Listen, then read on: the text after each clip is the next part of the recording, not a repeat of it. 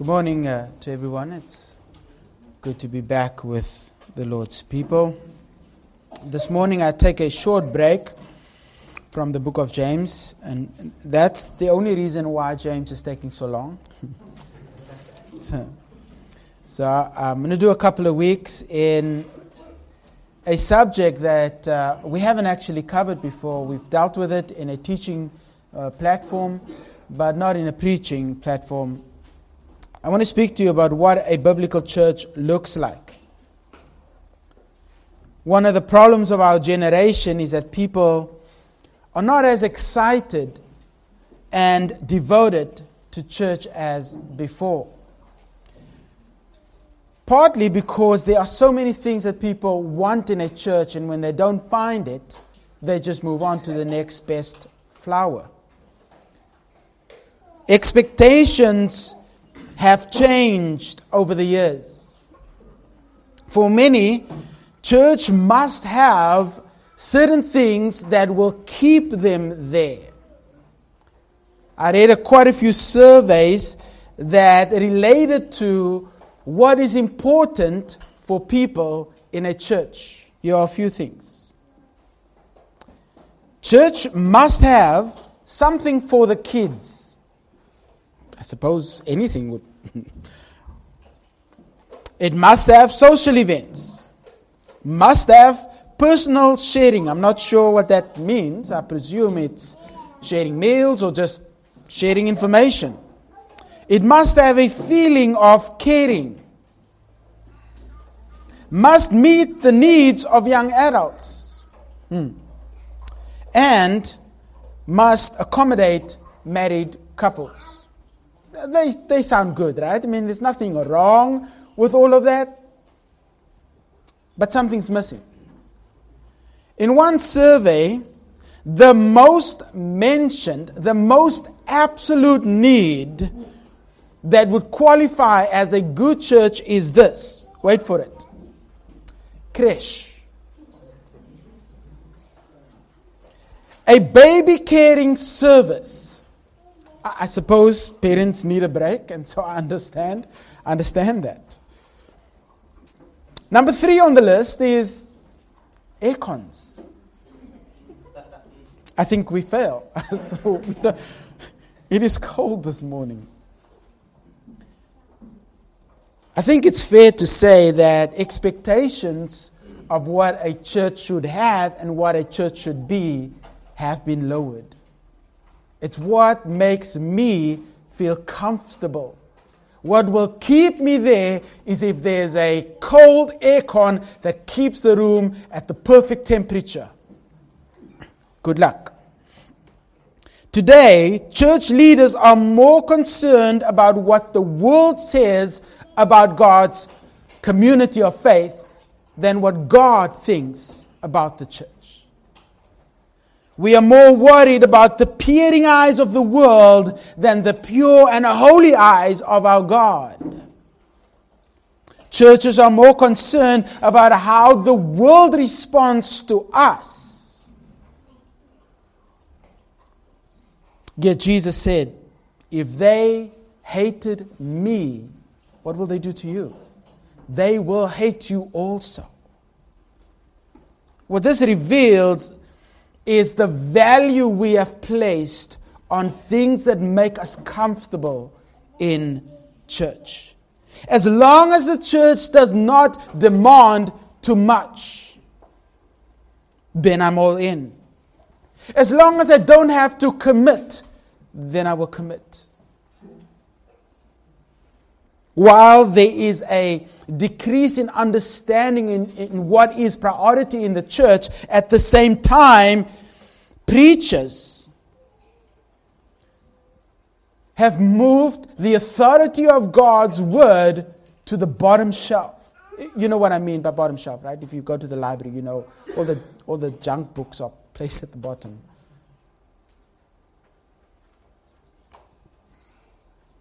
It's not only a problem in the pulpit, but also in the pew. We criticize, as conservative evangelical churches, charismatic churches for seeking experience. Yet in the Evangelical conservative church, there is a pursuit of experience on a more passive level.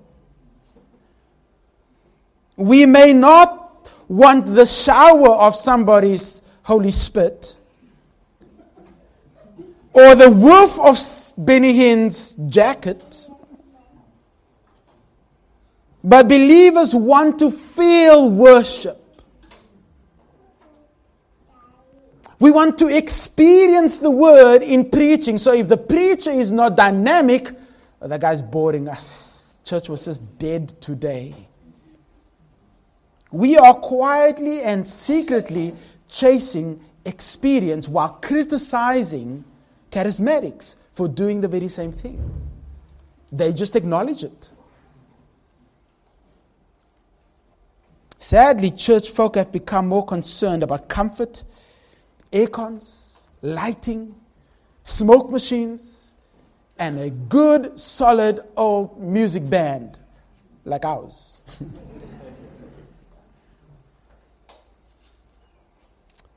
However, the problem with those things is this. When they fail, then those who were kept by those things leave.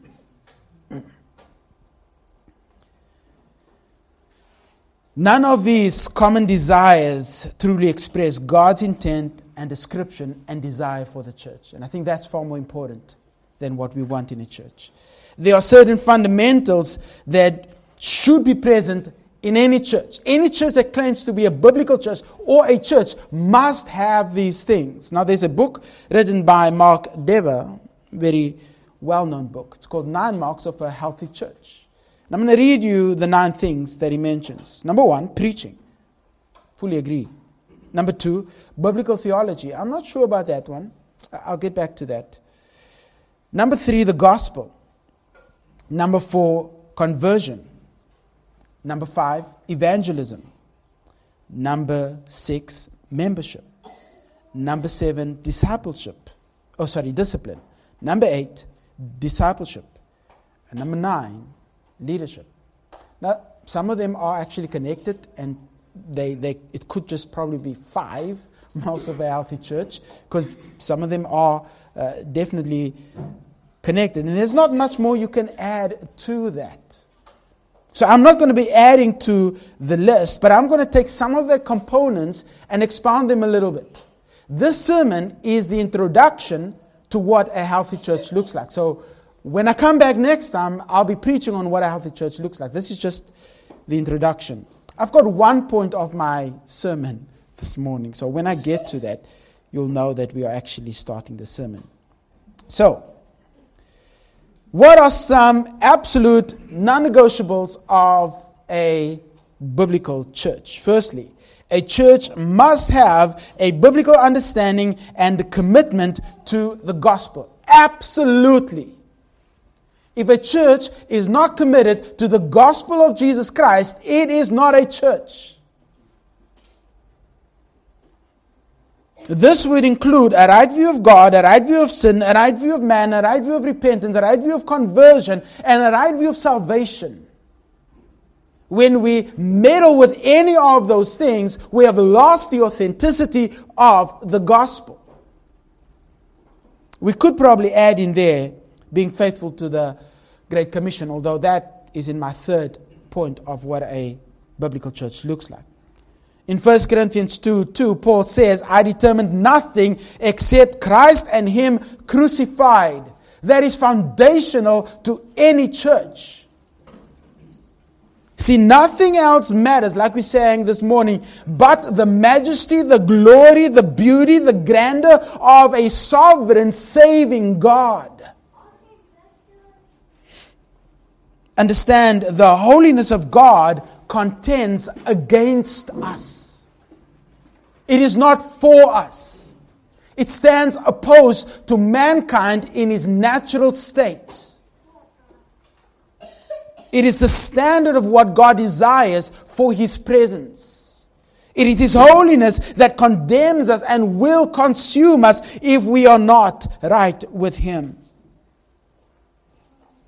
God requires perfection. And this is why we have the gospel. God made him who knew no sin to be sin for us, that we might become the righteousness of God through him. The only way that God can accept sinners into his presence is if he takes the sin of those people and place it on his son. God needs to deal with his holiness and his justice. And the only way that he can do that is to deal with it in the perfect Son.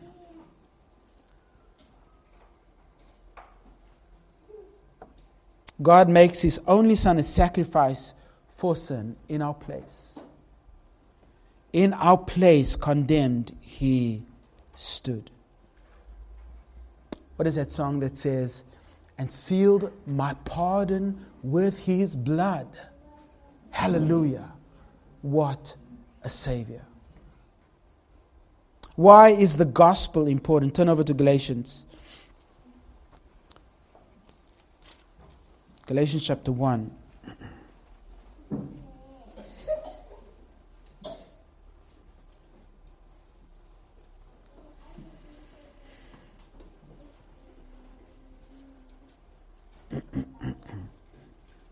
Notice in verse 6.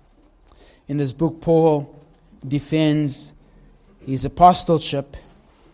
He defends justification. And he defends the authenticity of the gospel. You see his defense of the apostleship in verse 1. Paul, an apostle, not from men, nor through man, but through Jesus Christ and God the Father, who raised him up from the dead, and all the brothers who are with me. Notice the defense of justification. Verse 3, grace to you and peace from God our Father and the Lord Jesus Christ, who gave himself for our sins to deliver us from the present evil age, according to the will of God the Father, to whom be glory forever. And notice the defense of gospel authenticity. And Paul expounds these three through the rest of the book. I am astonished that you are so quickly deserting him who called you in the grace of Christ and are turning to a different gospel. Not that there is another gospel, but there are some who trouble you and want to distort the gospel of Christ. But even if we or an angel from heaven should preach to you a gospel contrary to the one we preached to you, let him be accursed. As again we have said before, so now I say again, if anyone is preaching to you a gospel contrary to the one you received, let him be accursed. The primacy and accuracy of the gospel is essential to the sanctity and the sacredness of the truth. You're not preaching the truth if you let go of the gospel. Paul says he is struck. I'm astonished. I marvel at the fact that you're so quickly deserting the authentic gospel for a lie. In fact, the verb that he uses here indicates that they are in the process of moving away from the authentic gospel to follow that which is not a gospel. There is no other gospel than the true gospel. It may have the trimmings or the adornments of the gospel, but if it's not the one that the apostles preached, it is corrupt at its core. See, it is no help for them to merely affirm that they believe the gospel, but possess no ability to defend the true gospel or to keep away from a false gospel. It is no value to profess to believe, yes, I believe the true gospel, but you are dabbling with a compromised gospel. Listening to false teachers and say, you know what, there's a little bit of truth in every sermon. Yeah, it will take you to hell. Likewise, It is not enough to say that we believe the gospel, but have no basic idea of what the components of the gospel entails. If that is the case, if we cannot articulate the gospel, then we cannot defend the gospel, which means we are in no better shape than these Galatians. We are then also prone to be dragged away by that which is not a gospel. If we do not understand the gospel, its significance, its importance, and the weight of its sacredness, then we too are likely to be compromised and deceived by that which is a false gospel and will take you to a lost eternity. This then means, if we are not growing in our understanding of the gospel and have the ability to defend the gospel, we are at risk to be deceived by a false gospel. No, not me. I know what I believe. I don't need to articulate it.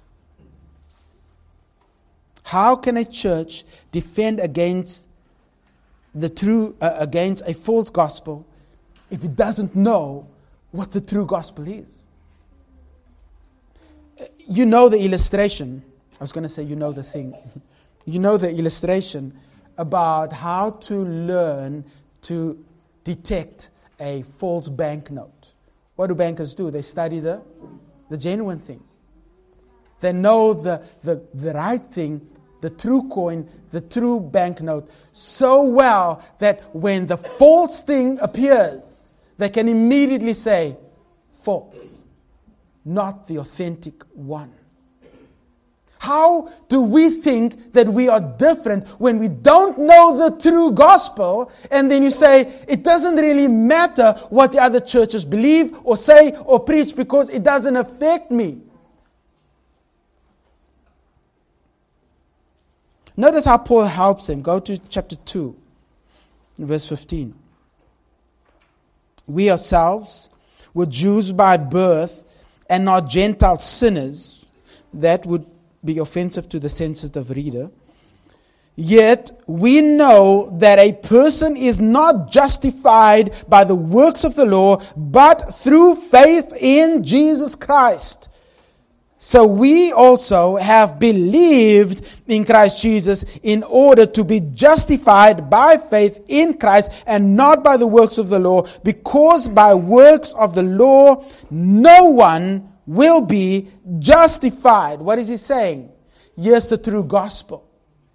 This is what it means to become a believer in Christ. You cannot work your way to God. He goes on to explain, you cannot sanctify yourself by means of the works of the law, nor can you save yourself by means of the works of the law.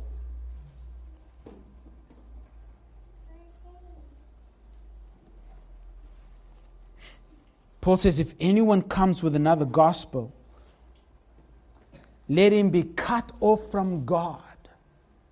If an angel comes, let him be cursed by God, separated from God. And even if I come, let me be cut off from God and be worthy of eternal damnation. That's the weight of what he says when he says accursed. The gospel of Christ is not only to be believed and affirmed and proclaimed, but also defended. Today, instead of emphasizing the gospel, we have become masters of marrying marketing strategies with gospel ministry. Look at how many churches have changed their names to seeker-friendly churches. They want to reach people. They want to be awoke to the culture. Rebranding is done for the purpose of attracting seekers. We are more concerned about what the seeker wants than mastering the essentials of the gospel, because that is what the seeker needs. Instead of a robust commitment to the gospel, churches are now investing in providing an environment of inoffensive talks. So preaching has become a talk. Churches are catering to sensitive hearers and readers and avoid the gory sections of the Bible. Oh, we will not read how God wipes out an entire nation, both men and women. Why would we do that? My sensitive ears cannot handle that. My sensitive heart cannot bear the fact that God would kill people. Missing the fact that God is a holy God.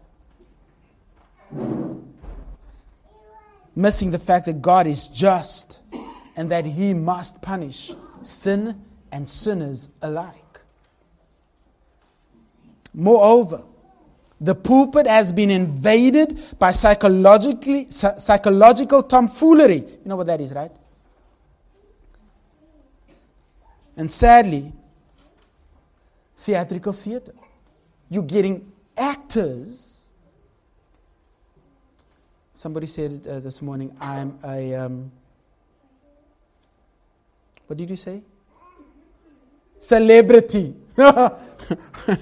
Celebrity pastors. I don't think I am. It's more about the theater you can put on. The attention you can garnish for the 5 minutes of preaching that you give to people. The effectiveness of the preacher is no longer measured by the content of his sermon, but by how long he can keep my attention. Oh, he's such a dynamic preacher. Well, tell me what he said. It doesn't matter. He's just so good. Yeah, what did he say? Oh, it just made me feel like I wanted to be there.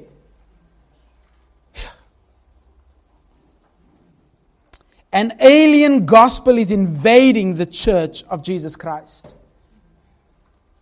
And church folk are oblivious to the takeover. I think the reason that is because the church is not adequately equipped in the gospel, understanding its components, and therefore cannot detect the false gospel. There's a cultural shift that is taking place. The church at this current period in history cannot withstand the ideological shift that is taking place, and it is influencing the church. Cultural shifts are corroding away our moral fiber, and the church is just going along with it. You are finding a bridge between a man and a woman in the pulpit of God. Why? Not because we want to accommodate the culture, because we are not rooted in the gospel. A biblical church must understand the primacy of the gospel. A biblical church cares little what the world thinks of it, cares little what the world wants of it, cares little what society demands of it. A biblical church cares about what God decides for it to be. We are supposed to be a gospel proclaiming ministry. That is what a biblical church is. When we speak about church, we are not speaking about the leaders of a congregation. We are not speaking about a building. We are speaking about the congregation of people that is gathered together. My coloredness came out. Together. The God is gathered together. The God is drawing together and building up as a holy sanctuary. As a church, in order for us to defend against the false gospel, we must be educated in the true gospel. Each one of us. It is sad that we can regurgitate the elemental benefits of a coffee bean or a peanut, I won't jump on the coffee guys because I'm always on their case. You can tell me the nutritional value of that coffee bean. Why it is essential for us to drink coffee with a little bit of milk and a touch of salt and a bit of arsenic. But we struggle to define grace. We struggle to define faith. We struggle to define salvation, conversion, conviction, repentance. If we should take a test this morning, maybe it should take place, and ask everybody to write a one-line definition of faith, conversion, grace, salvation, the cross. How many of us would be able to write one line of the components of the gospel? Give me the 5 must-haves of the gospel. How many of us would be able to say, sure, let's do it, quickly, I'll do it. Put my hand up, I'm ready. Okay, not those of you who are in the evangelism class, because you're excused from that test. Let's not become victims of the growing trend of biblical illiteracy. We don't have to follow other churches. We can be different. Because God demands us to be different. In order for us to defend against a false gospel, what must we know? The true gospel. In order for this church to hear those savoring words of our Savior, well done, good and faithful servant, we must be committed to a biblical understanding of the gospel. The only way we will withstand the waves of cultural corroding, corruption, and infiltration is to know what God says in the gospel. So firstly, a biblical church must have a biblical understanding of the gospel. Secondly, a church must have a biblical understanding and implementation of godly leadership. Absolutely. The Bible only defines 2 ongoing leadership roles. Only 2. The Bible makes clear that there is a gender distinction when it comes to leadership. And there's going to be a few of you that may start to squirm at this because your sensitive ears will not be able to handle the reality that God says about leaders. God has chosen males to be leaders in the home and in His church. That is it. Whether you like it or whether you don't. God has identified males. I'm not saying those who identify as males. No. God has identified those who are born as males to be those who lead His people and homes. We make no apology for the divinely established distinction in roles. That comes from God. And I would not, even if they put my head on a block and say, recant this, I will not, and I shall not, because my conscience cannot move away from the conviction of what God says in His Word. We must not shrink away in the face of ideological manipulation. We cannot celebrate the pride of the depraved. You dare not say, oh no, that is for you. Be proud about what you identify as. As a Sunday school teacher, as a Bible-believing Christian, as a teacher in a school, because that's where it's taking place most of the time, as a university teacher, we cannot compromise. As a doctor or a dentist or whatever you are, whatever the vocation is that God has called you to, you cannot compromise on the distinctions and the distinctiveness of the roles that God has given you. Don't call Sally Sam. when he is a he, you call him a he, even if it takes your job. Stand upon your conviction. Why? Because it's a directive that comes from God. As men, we must hold the line. It is always encouraging to see young men and women. Let me put it this way. It's always encouraging to hear of young women who are taking stands against such things, when young men are keeping quiet about it. We must stand on the ground of our conviction. We must not waver. For if godly men are removed from the pulpit of God, if godly men are removed from the house or the household, if faithful men are feminized, if Christ-like men are compromised, then the church and the family will be exposed to exploitation. The reason why they want to feminize men and make men weak is because they are after our women and our children. You remove men from their duty, you get the church. You remove men from the home, you get the family. God has given godly men, they should be, to lead and shepherd and guide His church. 1 Timothy 3.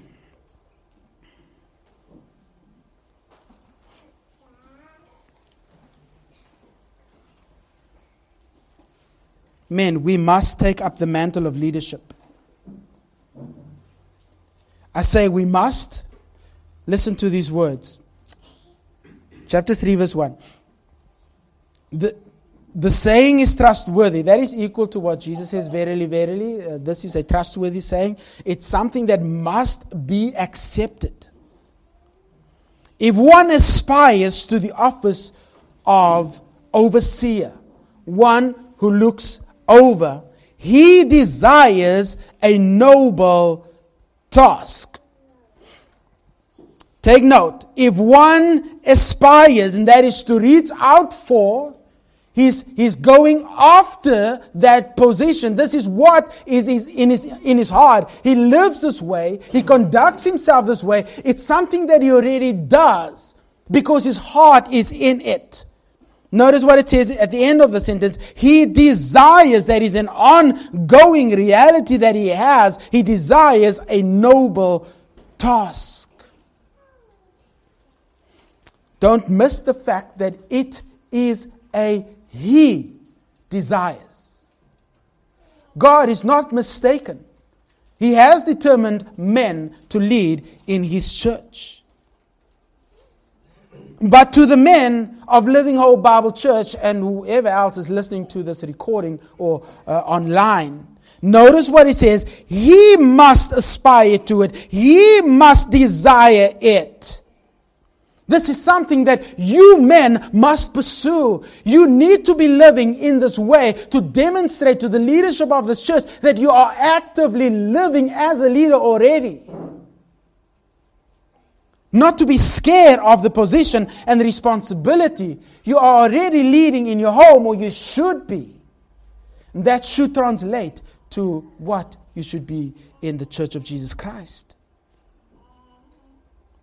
We as men must understand the importance of God's provision of the first line of defense in the Church of Jesus Christ.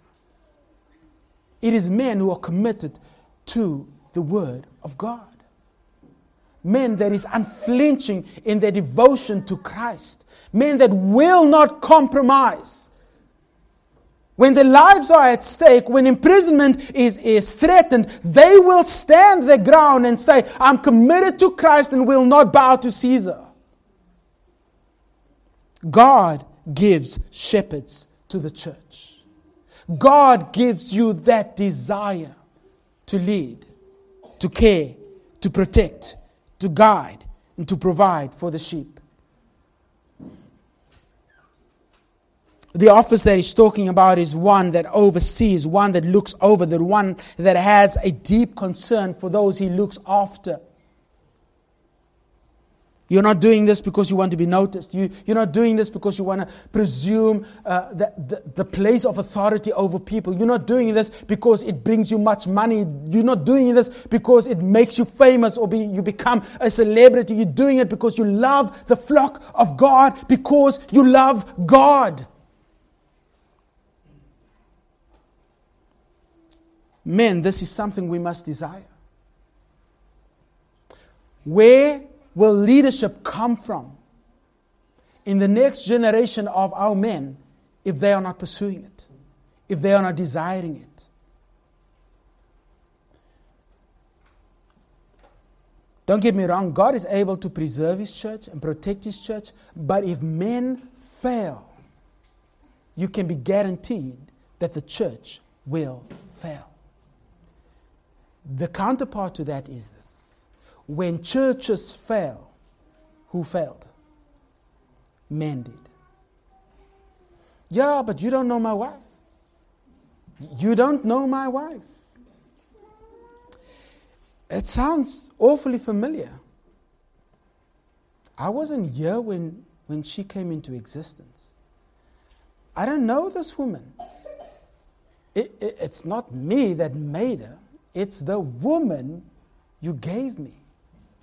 Yet who did God hold accountable for the decision of Eve to eat of the not apple? Who did God hold accountable? Adam! Adam, where are you?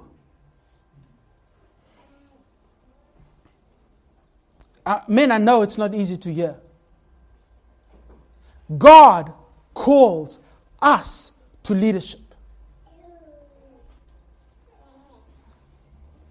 This is a trustworthy saying. If anyone aspires to the offices, I've heard somebody say this, well, there you go, it's open to anybody. Read further. He desires. There's a reason grammar has a masculine part in it, because it identifies whom God is speaking about. He desires a good task. How can he be a one-woman man when he is not a he? You cannot argue against that. It must be a man. A compromise in leadership will eventually lead to a compromise in the church, which will eventually lead to a compromise in theology, which will eventually lead in a compromise in the gospel. I remember Mark saying, this is like 15 years ago, where he says, when they start to dabble with a clear, concise expression of leadership, you can count it that the gospel will eventually be compromised. Why? Because they don't take the word of God seriously.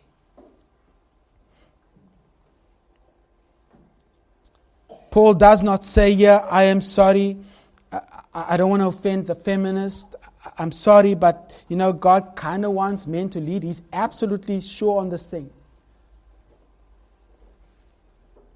So I'm not sorry. If your sensitive ears cannot handle the reality, go find another church. This is God's word.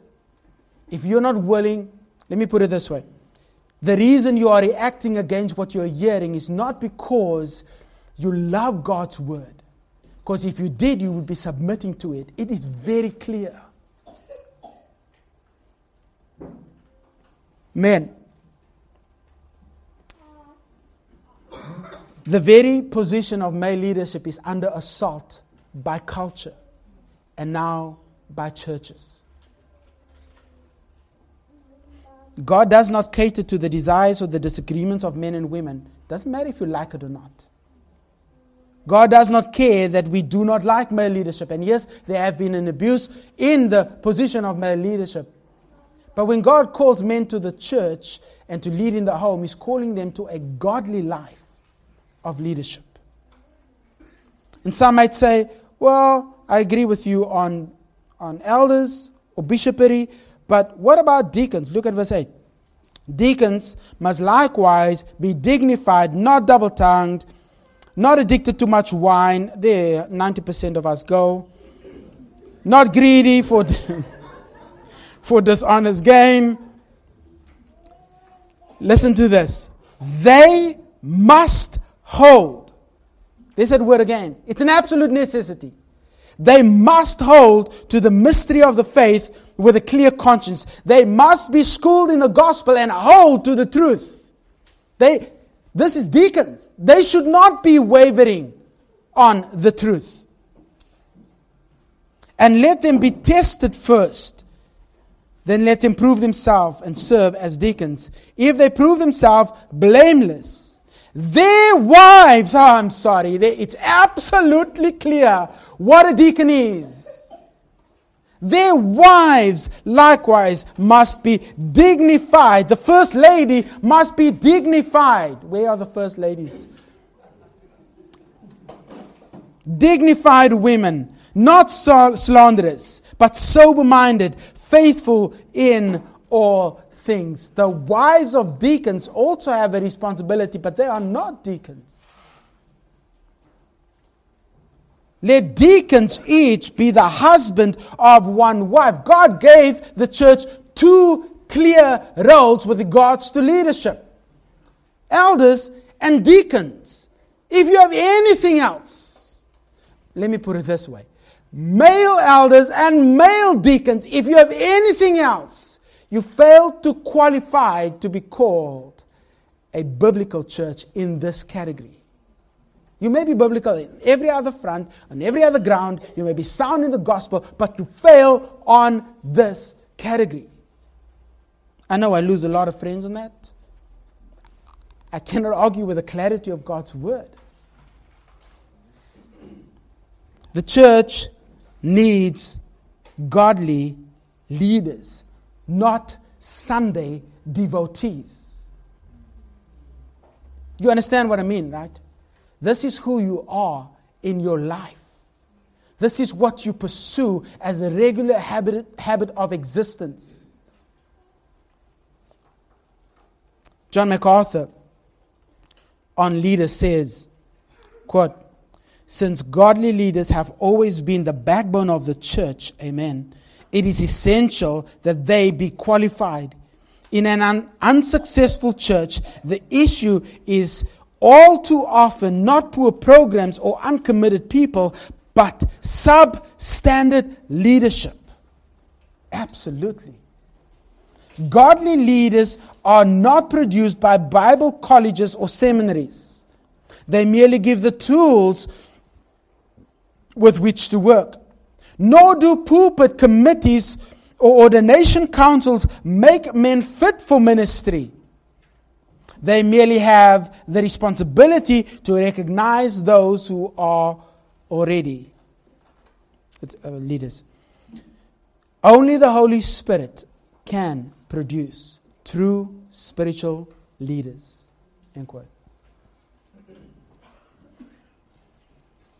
There may be fuming feminists sitting and listening to this, squirming in their seat at home, or they've put it off. Cannot listen to that nonsense. There may be millennials or Gen Zs who are thinking, why male leadership? Why can't you just say leadership? That's so archaic. That's so oppressive. My soul cannot take that. Stop using that word male. Listen, God is not chauvinistic. And God doesn't care what you think. What people don't realize is that male leadership is an act of protection by God. He gives men the responsibility to bear the brunt of leadership, to protect the family, to protect the church. It's an act of protection. It's a gift from God to give men to the church to love God's people on His behalf. To love the family on His behalf. And what do women say? I want freedom. Give me freedom. God adequately provides protection for you and you want freedom? I don't think you understand it. Go back to Genesis. God doesn't scream at Eve. He scolds Adam.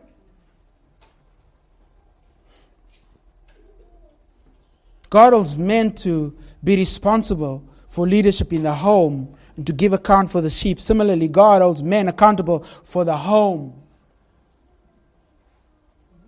Men, when you say I do, you don't grow in leadership. You are a leader. God holds you accountable. Why does this matter? Chapter 3, verse 15. If I delay, you may know. So I write these things, which is the verbal sense of verse 14. That you may know how one ought to behave in the household of God, which is the church of the living God. God gives the instruction with regards to leadership, with regards to faithfulness to the gospel, with regards to godly lives, with regards to church interaction. This entire book is a manual of how the church should conduct itself. So male leadership that is given in this passage of Scripture is given by God so that we may know how we ought to conduct ourselves, not in our church, but the household of the living God. It's His church. So, get this. You don't get to debate leadership. You don't get to disagree on leadership. You don't get to dislike leadership. If you do, tough luck. It is God's church, therefore He has the right to determine what leadership should look like.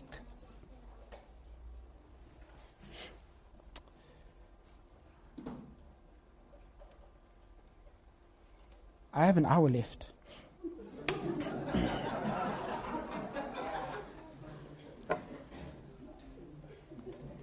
People may say I'm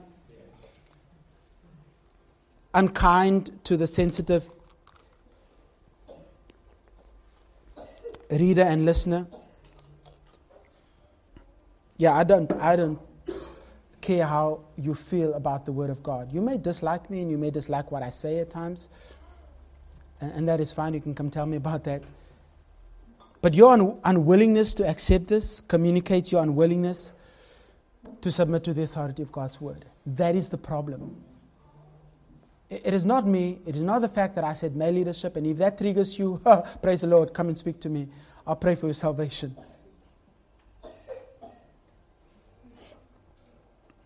Paul says this is worthy of acceptance and we must accept it. When we meddle with I think it's absolutely clear, the clear standard of God's decree of leadership, then we fail to uphold what God desires for His house. Take note at the end of verse 15. He says, the church of the living God, a pillar and a buttress of the truth. This is why it matters. Because the church is that which upholds the truth. And when the leadership crumble, remember what I said?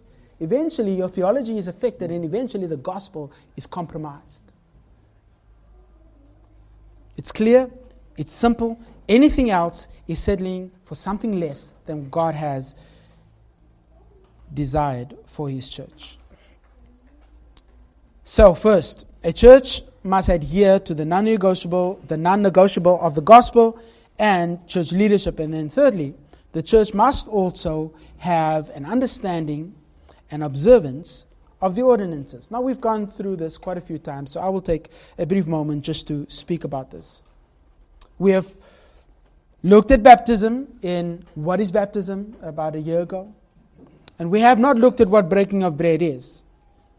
But baptism and breaking of bread are the essentials of church activity. They're fundamentals to the existence of any church. And most Christians will agree on it. What they do disagree on is the mode of baptism and the frequency or the nature of the breaking of bread. And you can have debates to the nth degree.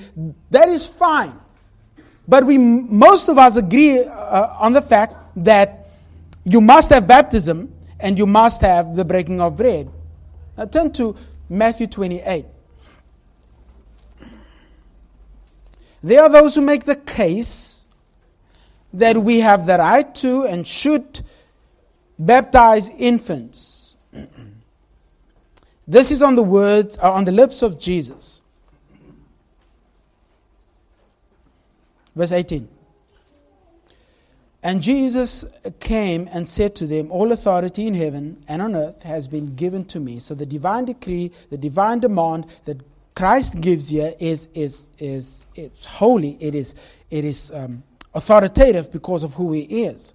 Go therefore and make disciples of all nations, baptizing them in the name of the Father and of the Son and of the Holy Spirit, teaching them to observe all that I have commanded you. And behold, I'm with you always to the end of the age. Go and make disciples. That is a compound command. The main verb, or the main command, is make disciples. The complement to that main is go. So it's implied, and it implies gospel ministry. So go and make disciples. Tell me, how do you make a disciple of an infant? How do you make a disciple of a baby? Okay, let's read this again. Go therefore and make disciples of all babies, baptizing them in the name of the Father. No, that's not what it says. If that is what you see, if that is what you are thinking, you are changing the words of Christ. It's clear. It's crystal clear. Baptism are for those who are being made disciples. You cannot make a disciple of an infant. Case closed.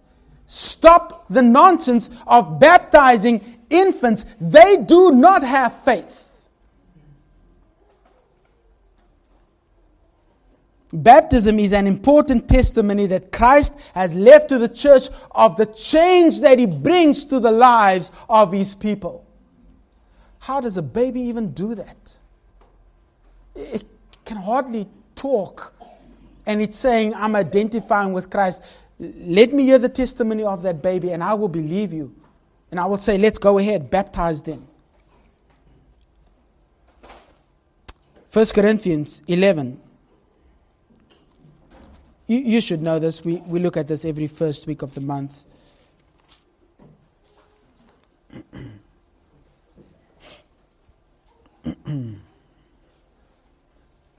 Verse 17. Let me just read the relevant section. Verse 20. When you come together, it is not the Lord's supper that you eat. For in eating, each one goes ahead with his own meal. It just happens that we have a meal this morning. Hopefully Paul is not speaking to us. One goes hungry, another gets drunk. I don't see any alcohol, I think we are safe. What? Do you not have houses to eat and drink in? And someone has taken that as a command. You see the implication. So Paul says, the previous verse, one gets hungry and another gets drunk. And then the next line he says, what? Do you not have houses to eat and, quote, get drunk in? So they're taking that as a command and saying, well, there you go, you can go get drunk at home. And that's not even what he says. He's chastising them. Do you despise the church of God and humiliate those who have nothing?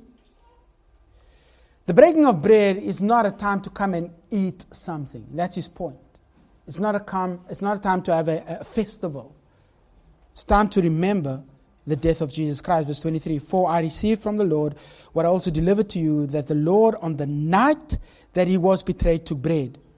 And when he broke and had given thanks, and when he had given thanks, he broke it and said, this is my body, which is for you. Do this in remembrance of me. In the same way, he took the cup after supper, saying, this is my cup in the new covenant. This cup is the new covenant in my blood. Do this as often as you drink it in remembrance of me. Now, look, people get all wound up about that it has to happen on a Sunday morning. It has to happen every Sunday morning. Okay, show me that in the text. It's the words of Jesus that he's repeating here. It doesn't occur in the text, right? There's no frequency given, only that it is required. First of all, if we really want to be biblical, when should we do the breaking of bread? Listen again. That night when he was betrayed, he took bread. When did they break bread?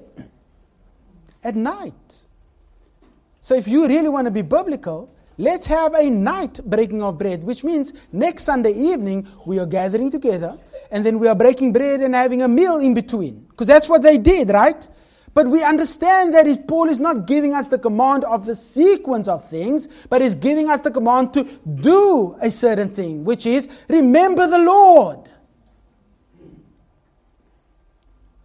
Now there's arguments from Acts that they did it every Sunday, and we can look at that, but we can look at that on Wednesday. Time and frequency is not as important as the fact as that it is observed. So those two things are essential to a biblical church, that you observe baptism and that you observe the breaking of bread. So first of all, a biblical church practices the two commands which Christ gives, upholds the gospel, and is unflinching on church leadership. I'm going to end with this one. I have 4 more, so I'm going to end on this one. Fourthly, a church must have a biblical understanding and respect for the authority of Scripture. What does the church fundamentally believe about the Bible? Are they governed by tradition? Are they governed by creeds? Are they governed by culture? Are they governed by God's Word?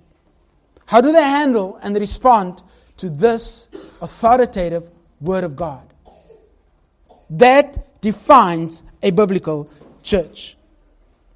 Listen to Psalm 119 verse 61. My heart stands in awe of your word. Let that settle. My heart stands and marvels at your word. When Scripture is central in the life, not only of the preacher, and it must be, but also in the pew, then people will marvel at the clarity, the authority, the purity, and the power of the Word of God. Those people will turn the world upside down because they do not care what people say about their faith.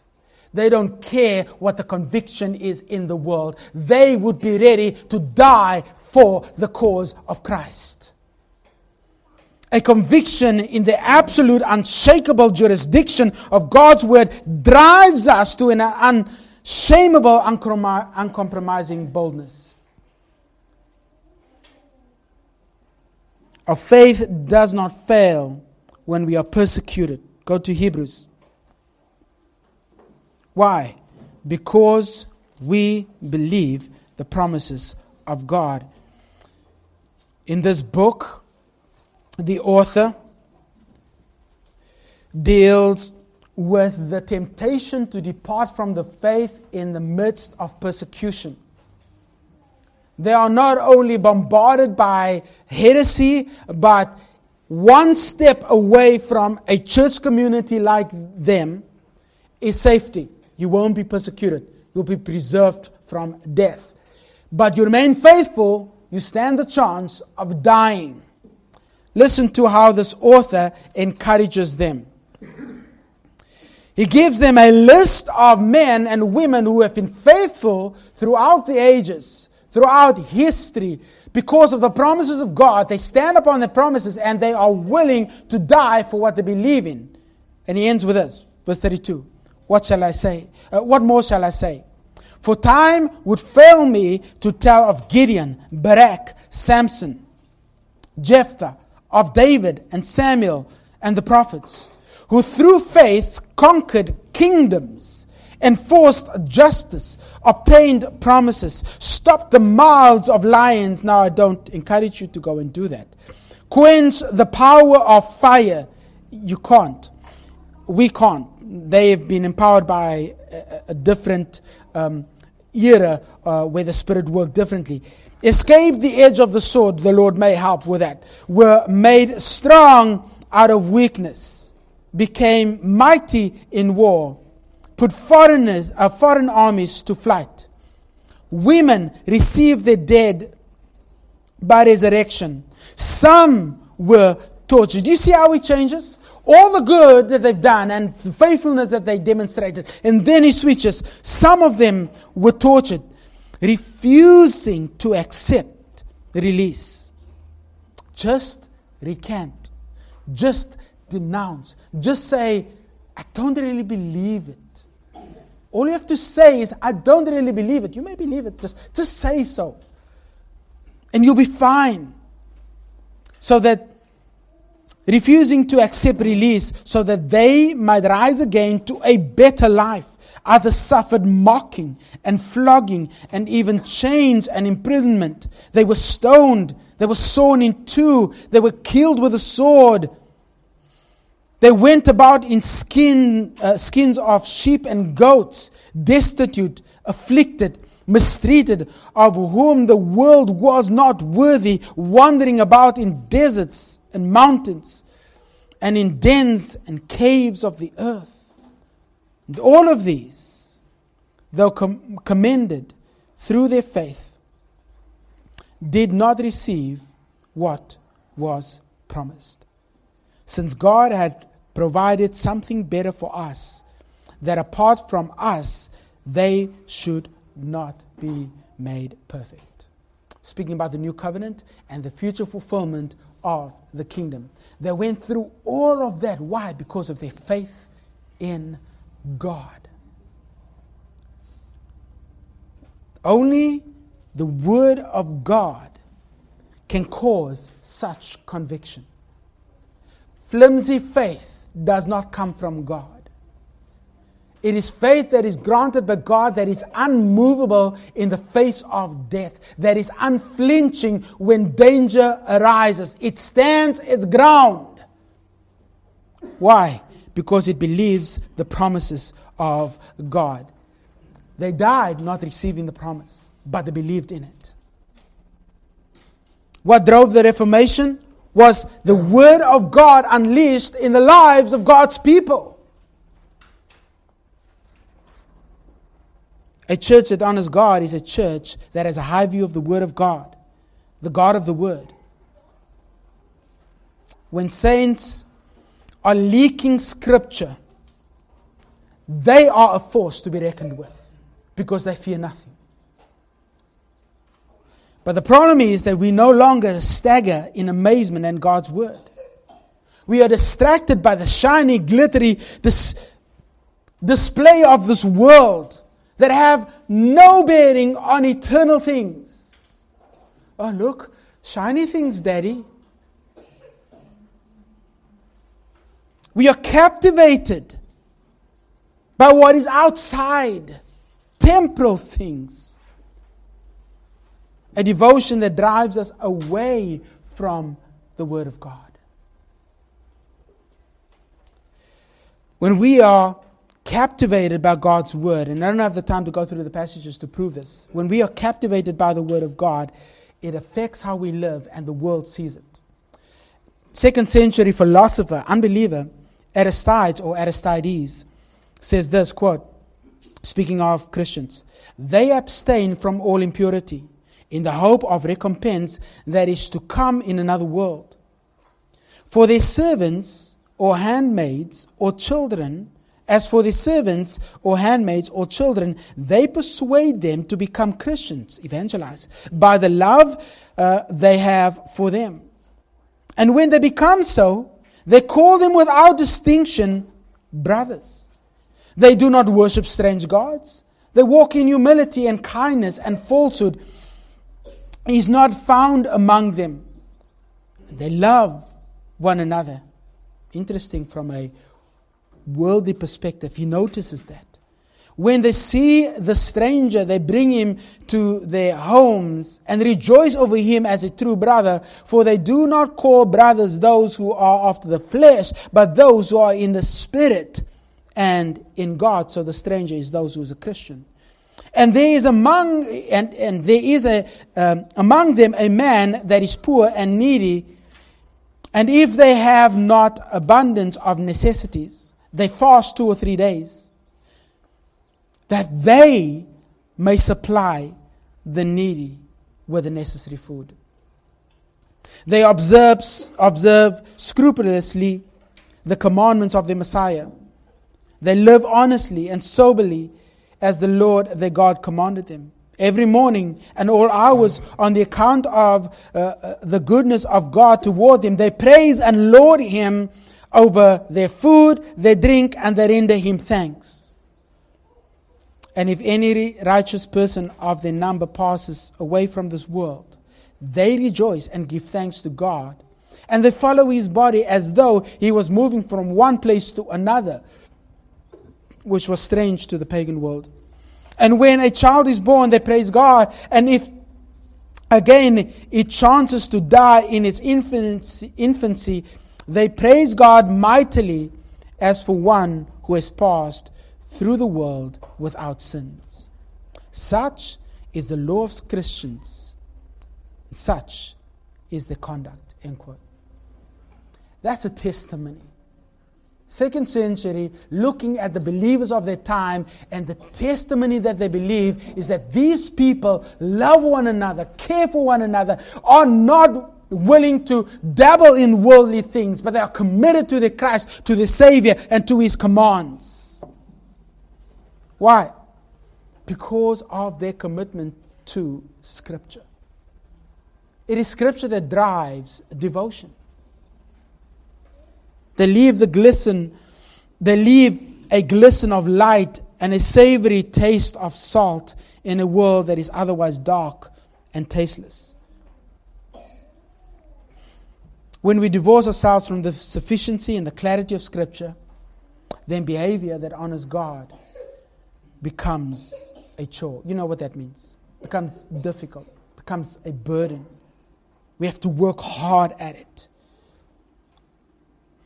A church that is biblical has a high view of God, has a high view of leadership, has a high view of the ordinances, has a high view of the authority of God's word. And then there's a high view of membership, but I will leave that one and the rest till next time. So if you want to hear the rest of the sermon, come back. That's my introduction for the series. God desires us to be biblical. God desires us to be the kind of church that is different. We don't have to follow the trend. We don't have to be like any other church. If we are biblical, we will stand out. We will be different, and we will honor our God. Let us pray. Father, we are thankful to You that You have given clear instruction as to what You desire of us as Your people. It is not easy because there are many distractions in this world and from other churches. Help us not to look to them, but help us, Lord, to focus on You, to be committed to Your word, and to be faithful to it. Thank You for the clarity of Your word, and help us to be faithful to it. Now we give thanks to You. In Jesus' name we pray. Amen.